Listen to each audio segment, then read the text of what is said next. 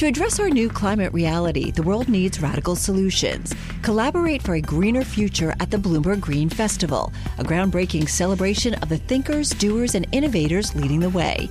From design and culture to technology, science, and entertainment, hear from inspirational speakers and immerse yourself in climate solutions. July 10th through 13th in Seattle. Title sponsor, Amazon. Get 20% off using promo code Radio20 at BloombergLive.com/Green Festival.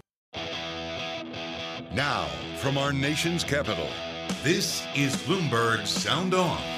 The rest of Sam Bankman-Fried is welcome news. They use QuickBooks, a multi-billion-dollar company using QuickBooks. QuickBooks? The fact is, crypto is a garden of snakes. Bloomberg Sound On. Politics, policy, and perspective from D.C.'s top name. My goal is simple. Get price increases under control without choking off economic growth. Simply put, this is one of the most impressive scientific feats of the 21st century. I do think he probably did say this is a BFD. Bloomberg Sound On with Joe Matthew on Bloomberg Radio. Sam Bankman-Fried is arrested, and Congress starts asking the hard questions. Welcome to the fastest hour in politics, with billions of dollars missing from FTX.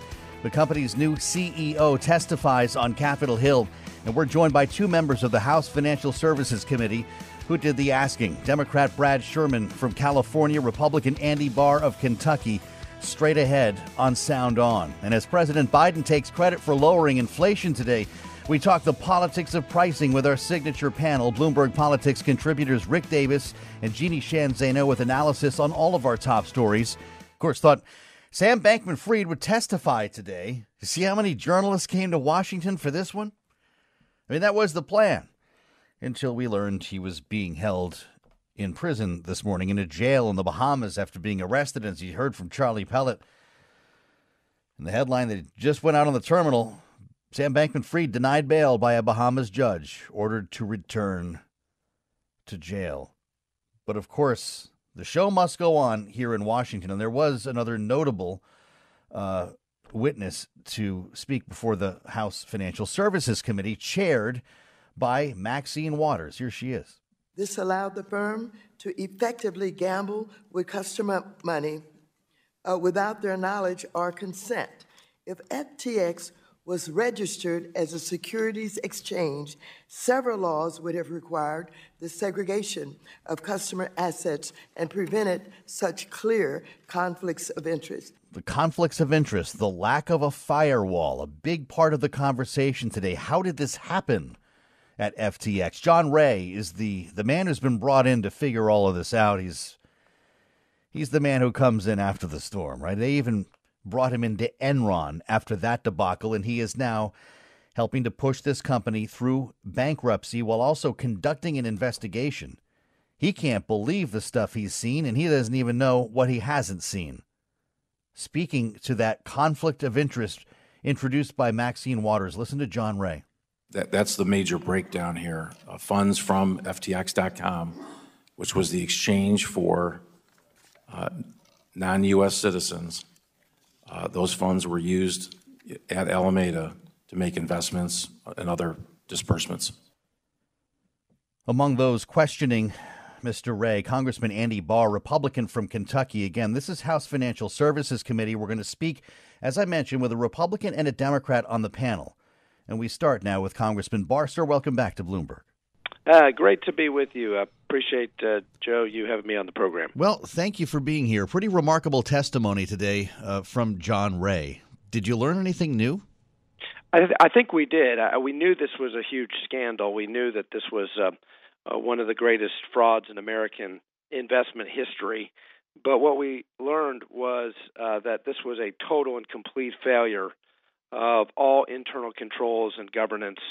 As the new CEO, Mr. Ray, pointed out, there was absolute concentration of control of this business and these various businesses in the hands of a very small group of, in his words, grossly inexperienced and unsophisticated individuals who failed to implement virtually any of the systems or controls necessary for a company that is entrusted with other people's assets. Yeah.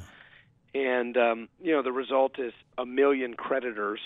And if you think of some of the other scandals in American business history, Enron, the accounting scandal, or the Bernie Madoff scandal, you had a number of individuals hurt.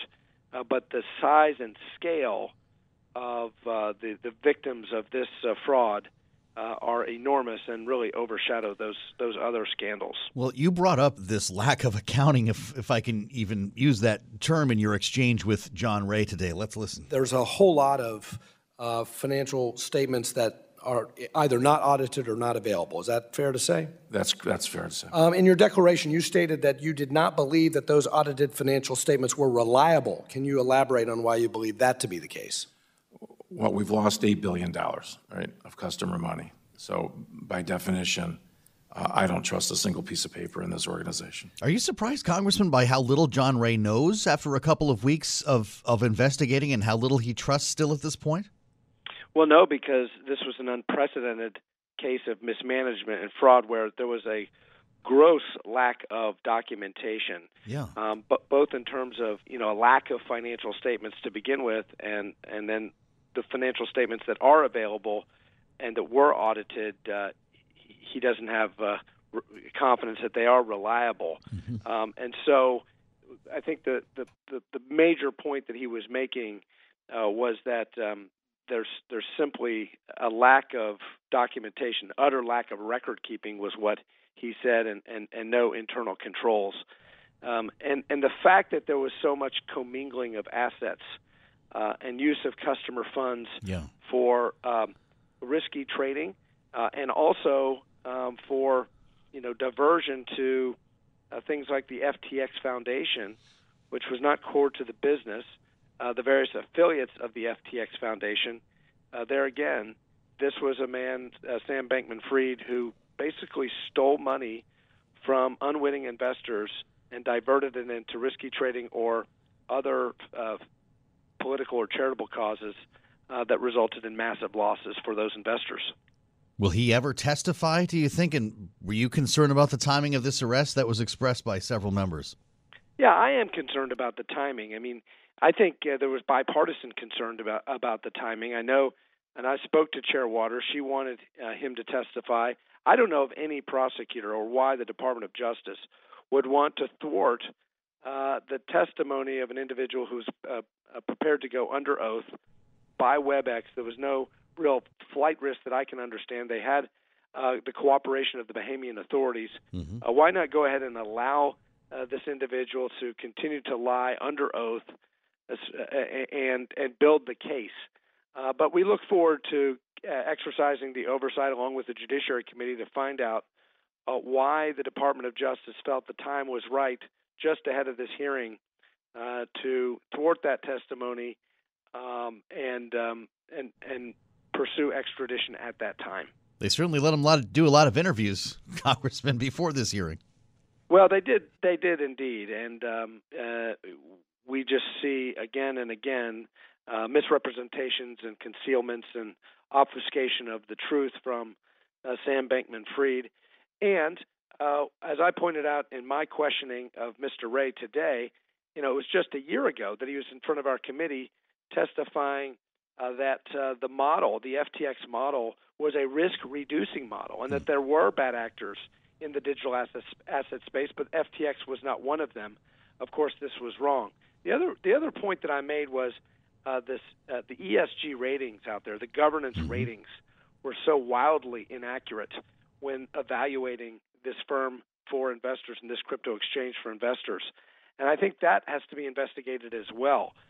Why is it that we have an ESG ratings company that gives FTX a higher governance rating than ExxonMobil when FTX didn't even have an independent board of directors? I'm trying to figure out, Congressman, how bipartisan this effort is, how much you see eye to eye with your Democratic colleagues, knowing that SBF was a prolific Democratic fundraiser and donor. And frequently, Democrats and Republicans just have a different view of crypto. Is there sunlight between the two parties on this? I think there's some sunlight, but I also think there's opportunity for collaboration and bipartisanship. Ranking Member McHenry and Chair Waters actually collaborated quite closely on this hearing. This is the first of many hearings, and we really, and I think in a bipartisan way, worked to establish the basic facts here. Of course, there was editorializing. After all, it's Congress, and you're going to have some editorializing and some difference of opinions. And to your point about donations to Democrats and the changed schedule with the regulators, with Chairman Gensler, we want to get to the bottom of that. To what extent was Sam Bankman-Fried and his associates at FTX trying to buy influence, both in Congress to get favorable regulatory treatment and also from the Securities and Exchange Commission? And I think Chair Gensler has a lot to answer to here. He will say that he was sounding the alarm on the lack of registration by some of these crypto firms. But the truth is, existing laws were in place that enabled him and authorized him to crack down on some of this behavior, and he failed to act. And I think he had information available to him. So I think we want to definitely hold the Securities and Exchange Commission accountable in future hearings.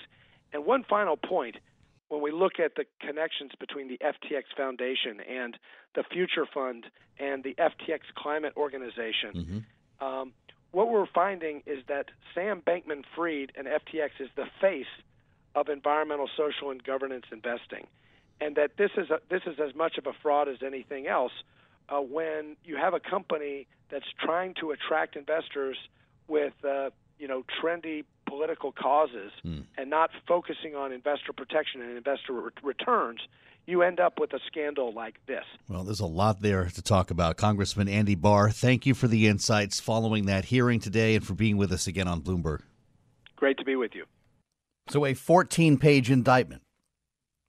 This goes back to 2019. The indictment says Bankman-Fried devised a scheme to defraud FTX customers and investors, diverting their money to pay expenses and debts at the hedge fund, Alameda Research. So while we're talking digital currencies and coins here, this is good old-fashioned fraud if it pans out, as the congressman was suggesting. Let's assemble the panel for their first swing at this. Rick Davis and Jeannie Shanzano are here. Happy to report Bloomberg Politics contributors. Rick, is this for Washington or for law enforcement to fix? Oh, I think it's all of the above, right? I mean, if you look at what's been said both today and even coming into today, there is a lot of work to be done around the regulatory framework. And that's both the administration and on Congress's heads. And in addition to that, it's just a lot to be done around law enforcement on this. In other words, jurisdiction and the kinds of things that investors look at and say, how safe is it to me to put my money to work here? And I think there was this false sense of security around this one. And I think in this case, hopefully it does not become a partisan melee. I think it's interesting. The congressman started working out the ESG attack lines on this. How about that? Look, I mean, everyone's going to make good use of it, but as long as that doesn't seep into the regulatory actions, I think, fair enough in government work. Congressman Barr did bring up the ESG component during his questioning of the CEO, Jeannie. I mean, you heard him articulate it probably more efficiently here in this interview as he had a chance to kind of talk through this, that it basically, propped up this company to be something that it was not. But is ESG the problem? I think it's one of the problems. I don't think it's the only problem. And, I looked at this from the perspective of Congress. You had John Tester out over the weekend saying, look, folks, if we regulate this, we legitimize it. So one question is going to be, do you regulate it? Most people say the horse is out of the barn. You got to regulate it. But then, 1,000 questions emerge from that. Is Congress equipped to regulate it? They have shown zero ability to regulate in high-tech areas. And this is the absolute highest tech area. That's number one. Number two, who do they turn to help them regulate it? Let's see. They turn to the likes of Sam Bankman-Fried. He was spending more times in Washington. And with Sam Bankman-Fried, who is going to be the next Sam Bankman-Fried we don't know about publicly, but who's donating millions of dollars behind the scenes? So many questions about that. And, that's why I think they cannot escape the donations that he made. And the question of timing of this arrest is critical. And I think Congress on both sides was 1,000% right to press on that. Why do this last night? After all, 2 hours before he was arrested, Sam Bankman-Fried said he wasn't going to be arrested. He's then arrested, and we're robbed of hearing him publicly as we should have been able to, outside the scope of his bizarre media circus that he's been, Well, what do you make of that, Rick? Did he do himself? I mean, did law enforcement do SBF a favor by arresting him last night? Well, I think it's a kind of a silly argument to say, oh, well, we should have heard him tell us more lies. I mean, I just, why do we care about that? That sounds like it, though. He's been lying all along, and we want one more hour of, SBF's lying. I don't get it. I mean, the guy, frankly, sounds like he deserves to be in jail, and I think he's right in the right place. It does not serve a public interest to have a man either incriminate himself in front of Congress more than he already has or lie to the American people with the far chance that maybe someone believes him. And so I think if law enforcement had a case to be made against him, and obviously the indictments spell it out, then he deserves to be in jail, and we should quit carping about who was able to get the most lies out of him before he was incarcerated. Well, you'll pick your podcast because, as I alluded, he certainly did his share of interviews. Jeannie, we only have 30 seconds. We're going to have a Democrat on next, Congressman Brad Sherman, who is not a crypto guy. How much are the donations going to hamper Democrats from having credibility on this? It's going to hamper them, and he made one of the most, I think, important statements of the whole session, and I'm going to disagree with my friend Rick on that. I think he should testify. I'll tell you about that later. I know you got to go. All right. No, I want to hear more from Jeannie and Rick on this. We're going to hear as well from some of the other lawmakers who had some great zingers in that hearing today. This is Bloomberg. Osage County, Oklahoma is getting a lot of attention right now. It's the setting of Martin Scorsese's latest film, Killers of the Flower Moon. The movie's based on a book about the 1920s Osage murders, when white men poured into Osage County and killed Osage people for their oil wealth. I'm Rachel Adams Heard, the host of In Trust, a podcast from Bloomberg and iHeartMedia. For over a year, I was reporting a different story about other ways white people got Osage land and wealth, and how a prominent ranching family in Osage County became one of the biggest landowners here. Their ranching empire was built on land that at the turn of the century was all owned by the Osage Nation. So how'd they get it?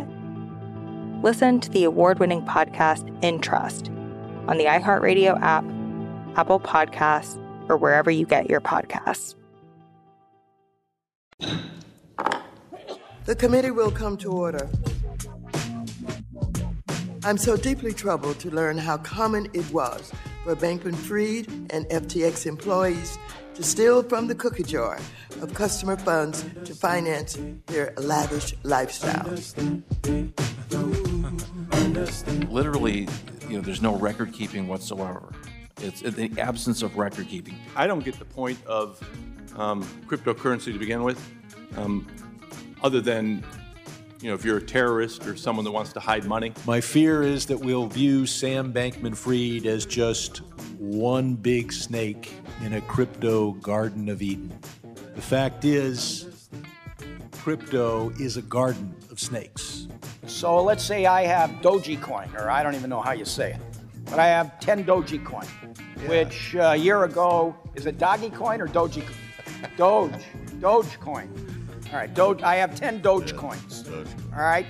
They use QuickBooks, a multi-billion-dollar company using QuickBooks. QuickBooks. What about the Dogecoin, the Dogcoin, whatever the coin? The fact of the matter is, SBF could get 115 years. That's what we're looking at here, huh? Not according to U.S. prosecutors. And then I start asking myself, how about John Ray? This has got to be the most thankless job you could find. What's he getting paid? It's in the court filings. $1,300 an hour. He's billing $1,300 an hour for his work. So I don't know. If this takes a minute, he could do pretty well then, I guess. Now, we're expecting to talk to Brad Sherman in a minute. We wanted to bring you a Democrat after the Republican we spoke with, Andy Barr. at the top of the hour. They are both members of the House Financial Services Committee. I know Congressman Sherman is running a little late here, and we'll talk to him as soon as he gets a moment. These guys are pretty busy today, as you might suspect. He did leave a mark on that hearing, though, and you just heard a brief part of it. The Garden of Snakes. I mean, there was poetry in the air in the hearing room. Here's Brad Sherman again. My fear is that we'll view Sam Bankman-Fried as just one big snake in a crypto Garden of Eden. The fact is, crypto is a garden of snakes. Not a big fan of the crypto. And he did bring up, by the way, the lack of firewall and the donations all in one breath as Congressman Sherman did the Q&A with, again, John Ray. He is the new head of FTX. Listen. I hope that what you will turn over is a list of the major bonuses and or loans. It's reported that Ryan Salome got a $55 million loan so that law enforcement can piece together when those loans and bonuses were made and whether they immediately preceded illegal campaign, disguised campaign contributions. Can we count on you to do that? Yes, I can confirm that. Disguised campaign contributions. And so you wonder, we have some things that we want to ask Congressman Sherman, just like we did Congressman Barr, and we have the panel standing by as well. Jeannie Sheehan Zaino and Rick Davis are with us. It's being telegraphed in advance, almost, Jeannie, from both sides, the concerns that both sides have in the questions they're asking.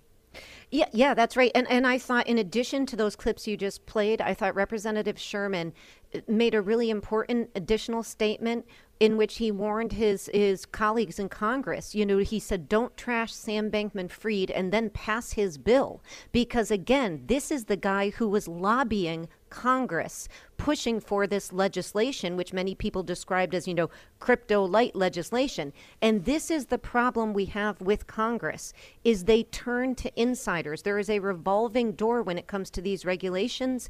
And this is who they turn to because they simply don't have the expertise to do it themselves. I'm not suggesting they should, but this is why I would have wanted to hear from Sam Bankman-Fried today if possible. I don't need any more of him in interviews. I've heard enough. What I want is I want our representatives in Congress to face him, and I want to see how these two entities, Congress and Sam Bankman-Fried, who have been, he's been funding them, he's been donating a lot of money, how do they interact? And I think as the American public, we are owed that, to see that interaction between some people who took money from him and how they deal with him now. Well, what should be done with these donations, Rick? I mean, is it enough to return them, or what do they do? Well, at a minimum, they need to be returned either to the source that they got them or a charitable contribution to a worthy group. Obviously, if you don't know the actual genesis of the contribution, and by the way, puck's on your house for not knowing, then certainly don't give it back to the criminals who gave it to you. Give it to a veterans group or something you think is a appropriate charity. But anybody who's holding on to this money by the year end is a scandal. If you got it, and you got to get rid of it because it's not an honorable way to raise funds in the public trust.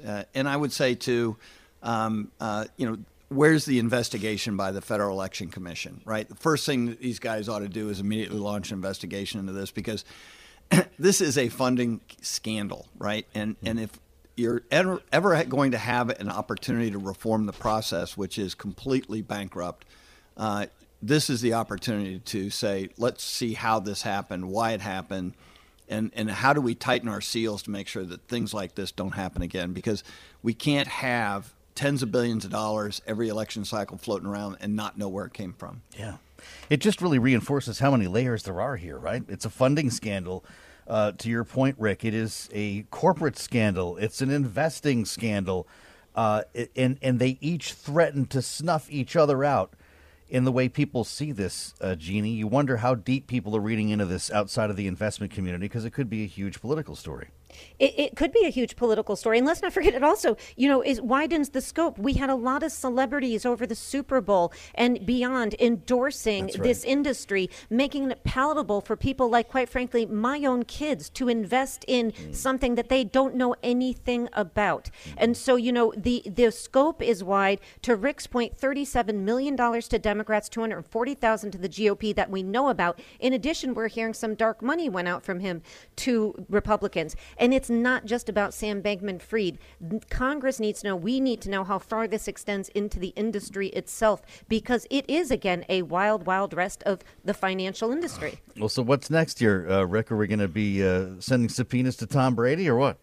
Well, look, I think if the pot's right, I think these guys, like Jeannie mentioned, who are out there endorsing this without having the diligence of knowing whether or not they are working with a bona fide legal entity that is within the laws and regulations of our country, they're at risk. And so certainly it's going to take some shine off of their stars on Hollywood. But at the end of the day, I think everybody today is subject to some form of investigation who are doing business with FTX and for whatever reason might have helped add legitimacy to what was otherwise a massive criminal enterprise. Incredible stuff here with Rick and Jeannie, and now Congressman Brad Sherman. As promised, we had an interesting dive with a Republican from the committee, of course, in Andy Barr, and Brad Sherman, the Democrat from California, is with us now, also a member of the House Financial Services Committee.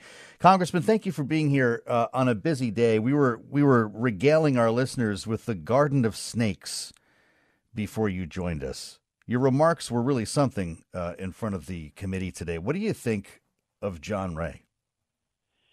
I think he's doing a good job, but the barn door was open, the horses left, and we'll see what he can do. Do you have an allergy to crypto, just in general? And there's no wrong answers here. This isn't like a crypto show on Bloomberg or anything, but I can see you're not a fan. No, I've been trying for 5 years to either ban American investment in crypto or to force the entire crypto ecosystem to follow the Know Your Customer rules. Mm-hmm. They won't do that because the whole purpose of crypto, the business plan, is to be a secret currency, hence the term cryptocurrency. Mm-hmm. And to compete with the U.S. dollar by having one advantage over the U.S. dollar, and that is that it's a currency that can be better used by those who engage in sanctions evasion, tax evasion. Sam Bankman-Fried will tell you about bankruptcy court evasion, drug dealing, etc. There's a huge market for hidden money. $100 bills are very inconvenient, and ultimately, crypto aspires to be a currency. Right now, it's kind of a pet rock, but it aspires to be a currency. I'm going to get all kinds of tweets. You must get great tweets. So, look, with all of that said, is this the moment here? Is FTX a crypto story? Is this sort of the hook that leads to the regulation, or is this just an old-fashioned offshore robbery story? My fear is that it will be regarded as the latter. And the fact is, though, when you're dealing with an enterprise, the whole purpose of which is to come up with a currency system that allows you to evade American financial law, then you're going to be dealing with people who are going to evade American financial law. If you go into the business of making burglary tools, you shouldn't be surprised if your factory is burglarized by burglars. Talk to us about the donations, Congressman. Are you concerned that Democrats who took money from Sam Bankman-Fried could bring credibility issues to this story? Or are the two parties prepared to tackle this together? Well, the fact is Sam Bankman-Fried did an interview last month in which he said he gave as much money to Republicans as Democrats, but the Republican money he gave to dark money organizations. And he explained why, and it made perfect sense. He says the press is liberal, probably is, and they would have beaten him up for giving money to Republicans. So he gives the Republican money under the table, gives the Democratic money over the table. He's an equal opportunity influence purchaser. And then Ryan Salome, the co-CEO of one of the FTX enterprises, did another $23 million exclusively to Republicans. So what favors did they want? They had one thing: keep the SEC out of the crypto world. And the point I made to my colleagues today is, don't come here and trash Sam Bankman-Fried and then pass his bill. His bill is designed to provide a little patina of regulation to crypto, to give authority to the CFTC, a much weaker regulatory organization, and then make people feel safe. Not that they're going to feel safe anytime in the next few months. You know, the memories fade, but they don't fade immediately. So that's his bill. He's got two versions of it. We've got to block it. Whether we could pass positive legislation to give the SEC jurisdiction over all crypto, that's going to be harder because all the money and power is in the hands of the crypto billionaire bros. There's no lobbyist or PAC here focused on fair tax enforcement or sanctions enforcement. Well, it sounds to me then, Congressman, that you would support an investigation and a public reveal on all the donations, who accepted them, and how much. Well, at least on the Democratic side, that's all a matter of public record. That would have to be audited in the dark money world. Look, not just from crypto. They're not the only folks using dark money to have a hidden effect on politics. We ought to get rid of dark money and or light it up, which of course it's not dark money anymore. Well, is it traceable in this case? Well, we're certainly. Can your committee find that? I think Mr. Wray is more likely to tell us about it. And, you know, one of the indictments from the Southern District of New York is violations of campaign finance laws. And my question to Mr. Wray is whether he'll cooperate by identifying, because one thing that happens sometimes is the corporation gives money to the executive with the understanding they're going to use it for politics, is to identify when Mr. Salome got the $55 million in loans and other payments and see if there's a coincidence in time to political spending. Boy, this is wild. Does it end up in the hands of the SEC if you don't succeed in banning U.S. investment in crypto? Do you trust Gary Gensler with handling this? Well, I want him to do more. We had hearings in July before my subcommittee in which I had the head of enforcement there, and I beat him pretty hard over the idea that you say that crypto, or most of it, is a security, and so you go after it on that basis. Mm-hmm. But then you don't go after the securities exchanges. And if crypto is a security, then a crypto exchange is a security exchange, and they have not gone after that. And the SEC often, their time frame tends to be in decades or half decades, and you can't live in that world in the crypto world. So what comes next from the committee here then as you seek the paperwork here? You've got, obviously, John Wray needs a lot of time. He's digging out of this massive hole, and it doesn't appear he's even made a dent yet with what he referred to as dozens of terabytes of material left to go through. What is the purpose of the committee here, short of referring criminal charges, which obviously he's already been arrested? Do you need to bring him to the committee in person or virtually to testify before this is done? There isn't a criminal defense lawyer in the world who wouldn't be disbarred for incompetence if he allowed his client to come before our committee after. Okay. So that's not going to happen. Do you question the timing of the arrest? No, I think the prosecutors did what I don't think they were focused on, let's not let Maxine Waters get a crack at him. No, they acted as soon as they could, and it obviated the one question I had for Bankman-Fried. I was going to ask him whether he had consulted with attorneys to find jurisdictions that wouldn't extradite him, and the obvious answer is no, he didn't. Wow. Or at least he didn't take their advice. Yeah, right. This is pretty incredible stuff, Congressman. How do you follow up on it then with this committee? I think that as far as FTX, that's in the hands of the SEC, but especially of the Southern District of New York and the bankruptcy courts. My fear is that this will be regarded as one snake in the Garden of Eden. And my job is to convince my colleagues that crypto is a garden of snakes. And that my guess is that we're not going to be able to pass good legislation because the other crypto bros are here and they got their lobbyists in their backs.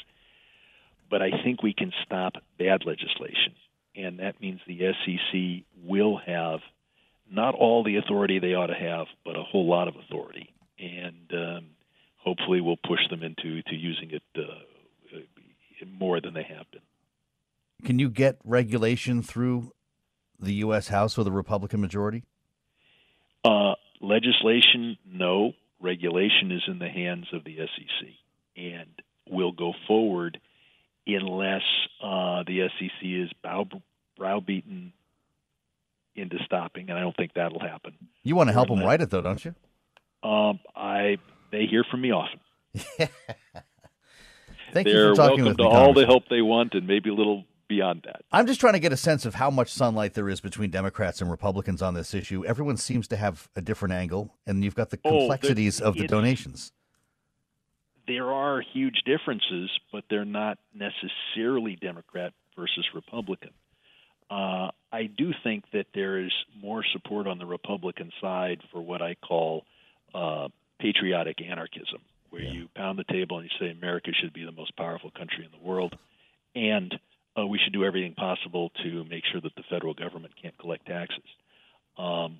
If you look at history, the countries that are successful in international affairs are the countries that can collect taxes. And I will put it this way. I fear that every time a billionaire cheats on his taxes, a member of the Freedom Caucus gets his wings. Thanks for talking with us today, Congressman Brad Sherman. A pleasure here on the hearing day to have both a Democrat and a Republican. This is the type of conversation we strive for on Sound On, and it's one that you're not going to hear anywhere else. We're going to turn just a bit to the matter of inflation, the big CPI report out today, and what it meant for the White House. By the way, did you hear Joe Biden now acting as an economist and making a prediction on prices for next year, even though he didn't want to? It's all ahead. Osage County, Oklahoma is getting a lot of attention right now. It's the setting of Martin Scorsese's latest film, Killers of the Flower Moon. The movie's based on a book about the 1920s Osage murders, when white men poured into Osage County and killed Osage people for their oil wealth. I'm Rachel Adams Heard, the host of In Trust, a podcast from Bloomberg and iHeartMedia. For over a year, I was reporting a different story about other ways white people got Osage land and wealth, and how a prominent ranching family in Osage County became one of the biggest landowners here. Their ranching empire was built on land that at the turn of the century was all owned by the Osage Nation. So how'd they get it? Listen to the award-winning podcast In Trust on the iHeartRadio app, Apple Podcasts, or wherever you get your podcasts. This is Bloomberg Sound On with Joe Matthew on Bloomberg Radio. Great headline on the terminal. Powell's most important U.S. inflation indicator cools again. You, of course, know what that is. With a slice of the consumer price index that Charlie just referred to, that Jay Powell flagged recently as potentially most important for determining the outlook, moderated again in November. Could it be real? Services prices, excluding energy services and rents, up 0.1% last month. After logging increases in October and in September, up 0.8 in September. According to Bloomberg calculations, we couldn't do this without the terminal. So good news, right? CPI, something good to think about after you woke up and heard about Sam Bankman-Fried being arrested and all this other stuff. 8:30, blam, markets go into rally mode. And of course, at the White House, they say, well, we got to get the boss out. We got to get him out in front of the cameras. These are the moments. Don't waste it. And he did address the nation from the Roosevelt Room. Economic advisors flanking him with good things to say. Here's President Biden. In a world where inflation is rising at double digits in many major economies around the world, inflation is coming down in America. In fact, this new report is the 5th month in a row where annual inflation has fallen in the United States. And so we wanted to talk about this, the political side of it. Of course, we've already heard the market side. Courtney Rosenberger is with us, Managing Director at Strategas. Courtney, thank you for your patience, and it's great to have you at the moment here. People are very reluctant to start ringing the bell on inflation. We've got a Fed meeting resuming tomorrow. We're going to give back all these good feelings as soon as Jay Powell does the Q&A tomorrow, or are you taking heart in this data? Yeah, thank you for having me. Certainly, we feel like the inflation data, it's good news for the Biden administration. Anytime that you have an inflation data point and this period where it comes in below estimates, that's good news for them. But in reality, we still have high inflation, and that means that it's going to be the focus for monetary and fiscal policy over the next year. So our chief economist at Strategas is still expecting a 50 basis point hike.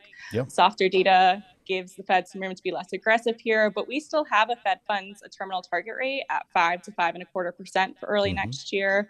And we're also going to see it as a focal point for Congress. We're seeing that right now with the omnibus negotiations, where Republicans, citing the massive fiscal spending we've had, tying it to inflation, they're trying to limit the non-defense discretionary spending increases. And then next year, particularly with the debt ceiling and other issues, inflation is going to be a focal point. Well, boy, and I was feeling so good about things, Courtney. Of course, I knew you were going to say that, though. We can't read into these data. I hate doing that with the singular plural. It's these data. But when you see, Wall Street take off like that, you almost start to get nervous. Like, well, here we go again. Especially the day before the Fed announcement and news conference. What's Jay Powell going to tell us tomorrow?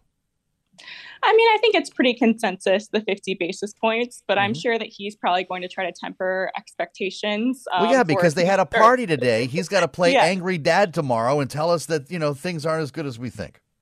Again, I mean, we're at 5 to 5.25 for the terminal funds rate. I think some estimates have come out today being a little bit saying that we're going to be below 5%, could be, 4.5. That's not where we are. We're more pessimistic, I think, than maybe some of the street got today. You probably heard he's on his way out the room today, and my gosh, what a way to make a living in front of cameras and microphones. It's all a big ad lib. All the reporters are trying to get you. He says, I'm not answering any questions until later. Then, of course, somebody yells a question, and he answers it. And it had to do with, where do you see, well, listen, the question is right here, listen. Can you say when you expect prices to get back to normal, Mr. President? I hope by the end of next year we're much closer, but I can't make that prediction. I'm convinced they're not going to go up. I'm convinced they're going to continue to go down. Convinced they're going to continue to go down. When asked his expectation for prices, whether they'd be under control a year from now, Courtney, risky politically to say that, but that is kind of the consensus, right? Is that your expectation? Was he correct the end of next year? I mean, our viewpoint is that if the Fed can manage to get inflation below 3%, that's a significant accomplishment at the end of next year. I wouldn't say, though, that that's normal. That's not what Americans have expected the inflation rate to be for the past couple of decades. So not our view that we're going to be back to normal. Under 3%, significant accomplishment. We don't think they're going to be able to get that to that 2% target rate. Boy, well, there it is. Thanks for being with us, Courtney. Great to have your perspective. Courtney Rosenberger, Managing Director, Strategas, as we reassemble the panel. Jeannie Sheehan Zaino and Rick Davis with another tough knot here to untie Jeannie. The president, I'm sure his communication staff would prefer he not be taking questions like that, particularly when he's asked. But he's put it out there now. So did he just drop the marker on the end of next year? Is that what he'll be judged by? Yeah, he likes to set these red lines. It's got to make everybody very, very nervous because he's done it many times before. He's right into the extent that the numbers are going in the right direction, but to make a prediction like that is tough because we have to keep in mind if the target is 2% at 7.1, we still have high inflation, and there's no guarantee it goes down. So we're sort of in this strange position of celebrating all the time a 7.1. Well, it's the right right direction, but it's still high inflation. And I think a note of caution is better. You know, it's almost like when you get on a flight and they say, we're going to land at 4 and you land at 3:45 and everybody celebrates. It's better that way than the opposite. You land at 5 and you're all annoyed. So the president's got to be careful.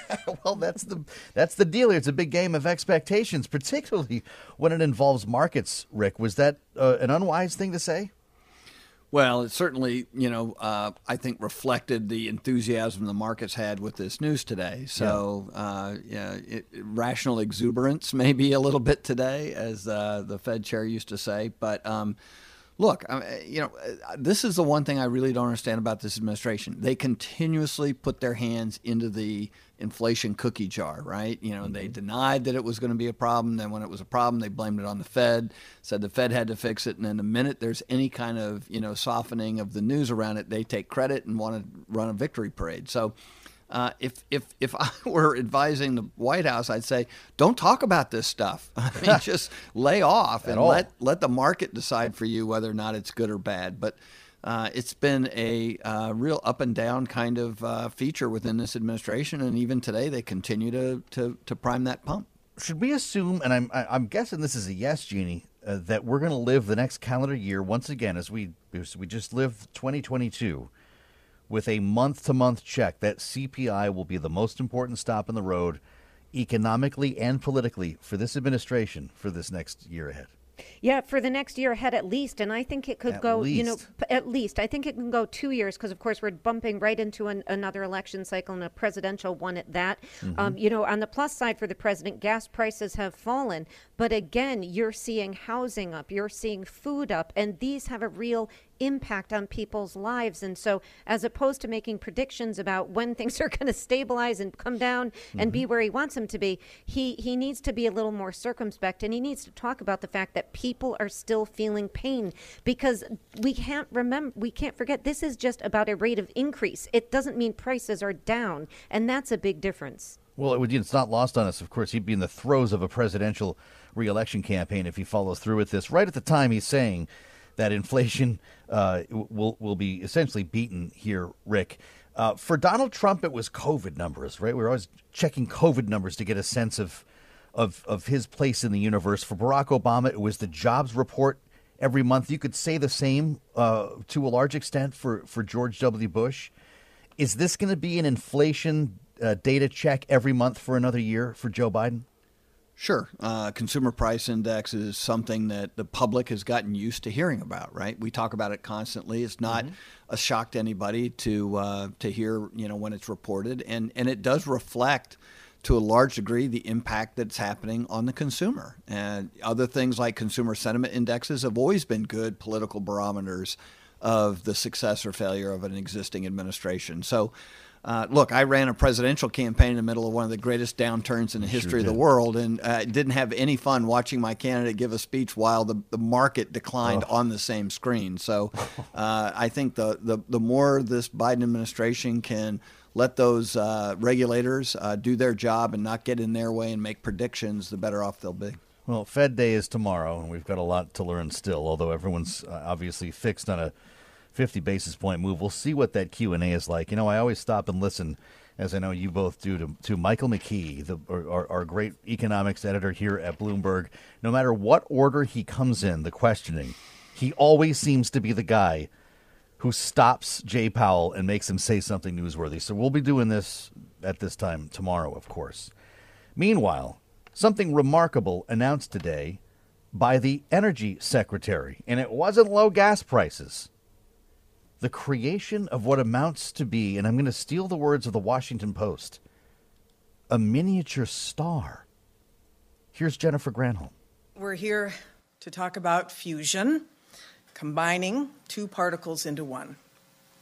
Last week, at the Lawrence Livermore National Laboratory in California, scientists at the National Ignition Facility achieved fusion ignition. And that is creating more energy from fusion reactions than the energy used to start the process. It's the first time it has ever been done in a laboratory. Incredible. Anywhere in the world. The world. Simply put, this is one of the most impressive scientific feats of the 21st century. Incredible. Or, as the president might say, wait for it. Wait for it. You got to let the applause go before the BFD joke. Okay. I do think he probably did say this is a BFD. Yes, there you go. A BFD, and a truly incredible, sort of mind-blowing moment here when you consider what was just done. This will someday, maybe not as quick as you want, they say lead to truly clean energy, carbon-free and abundant energy. And when you think about what they did, they created a miniature star. All I could think of was hanging out with the professor in Animal House. Remember this? So that means that our whole solar system could be like one tiny atom in the fingernail of some other giant being. Right. Oh, this is too much. That means that one tiny atom in my fingernail could be one little tiny universe. With apologies to Jeannie Sheehan Zaino, an actual professor. Jeannie, come on. This is incredible stuff. It is. Oh, that just brought me back. I love it. So Joe, somebody reminded me of another movie, of Back to the Future, when he returns with the car and it's powered by nuclear fusion. There you go. And that's literally when you talk about it, BFD, and this is a game changer. It would change humanity. It would change human history. Changes civilization. I mean, think about the number of wars, our geopolitics that are fought over energy. Think about the impact on climate. I mean, it is just so wide-ranging. Of course, we are a long way away from that, but the impact, I mean, I think the secretary is absolutely right. The impact, it is a BFD, and I love the fact that you highlighted this, because and Animal House, because what an important moment this is potentially for everything from climate to the economy to the way we live our lives. My brain's a little bit small to really understand what we're talking about here. I can kind of describe it as you just heard, Rick, but this happened in a federal government building,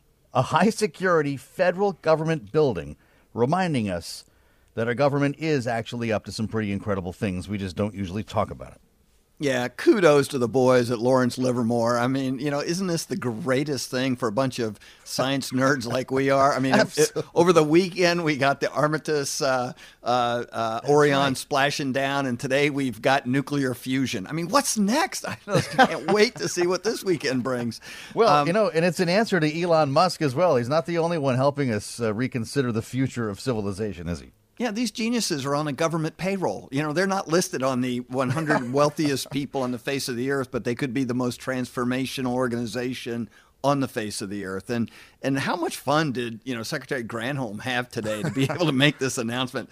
It's like, I'll take the job, but only if I can announce a breakthrough in nuclear fusion. When we at last achieve It's fantastic. Fusion. First time anyone managed to create net energy. That alone, that is an incredible statement, Jeannie Sheehan Zaino. So hats off to the government.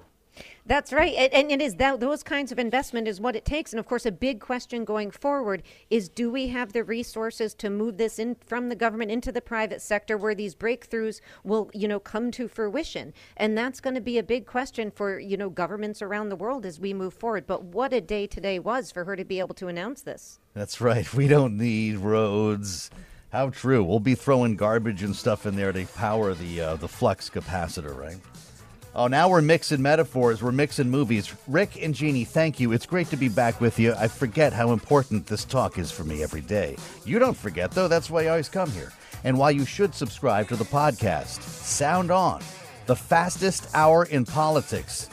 Bring it up, Justin. I'll meet you back here tomorrow. This is Bloomberg.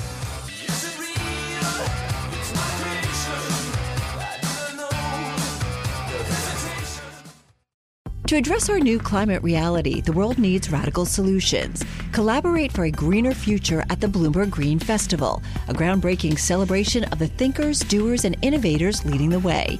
From design and culture to technology, science, and entertainment, hear from inspirational speakers and immerse yourself in climate solutions, July 10th through 13th in Seattle. Title sponsor, Amazon. Get 20% off using promo code radio20 at BloombergLive.com/Green Festival.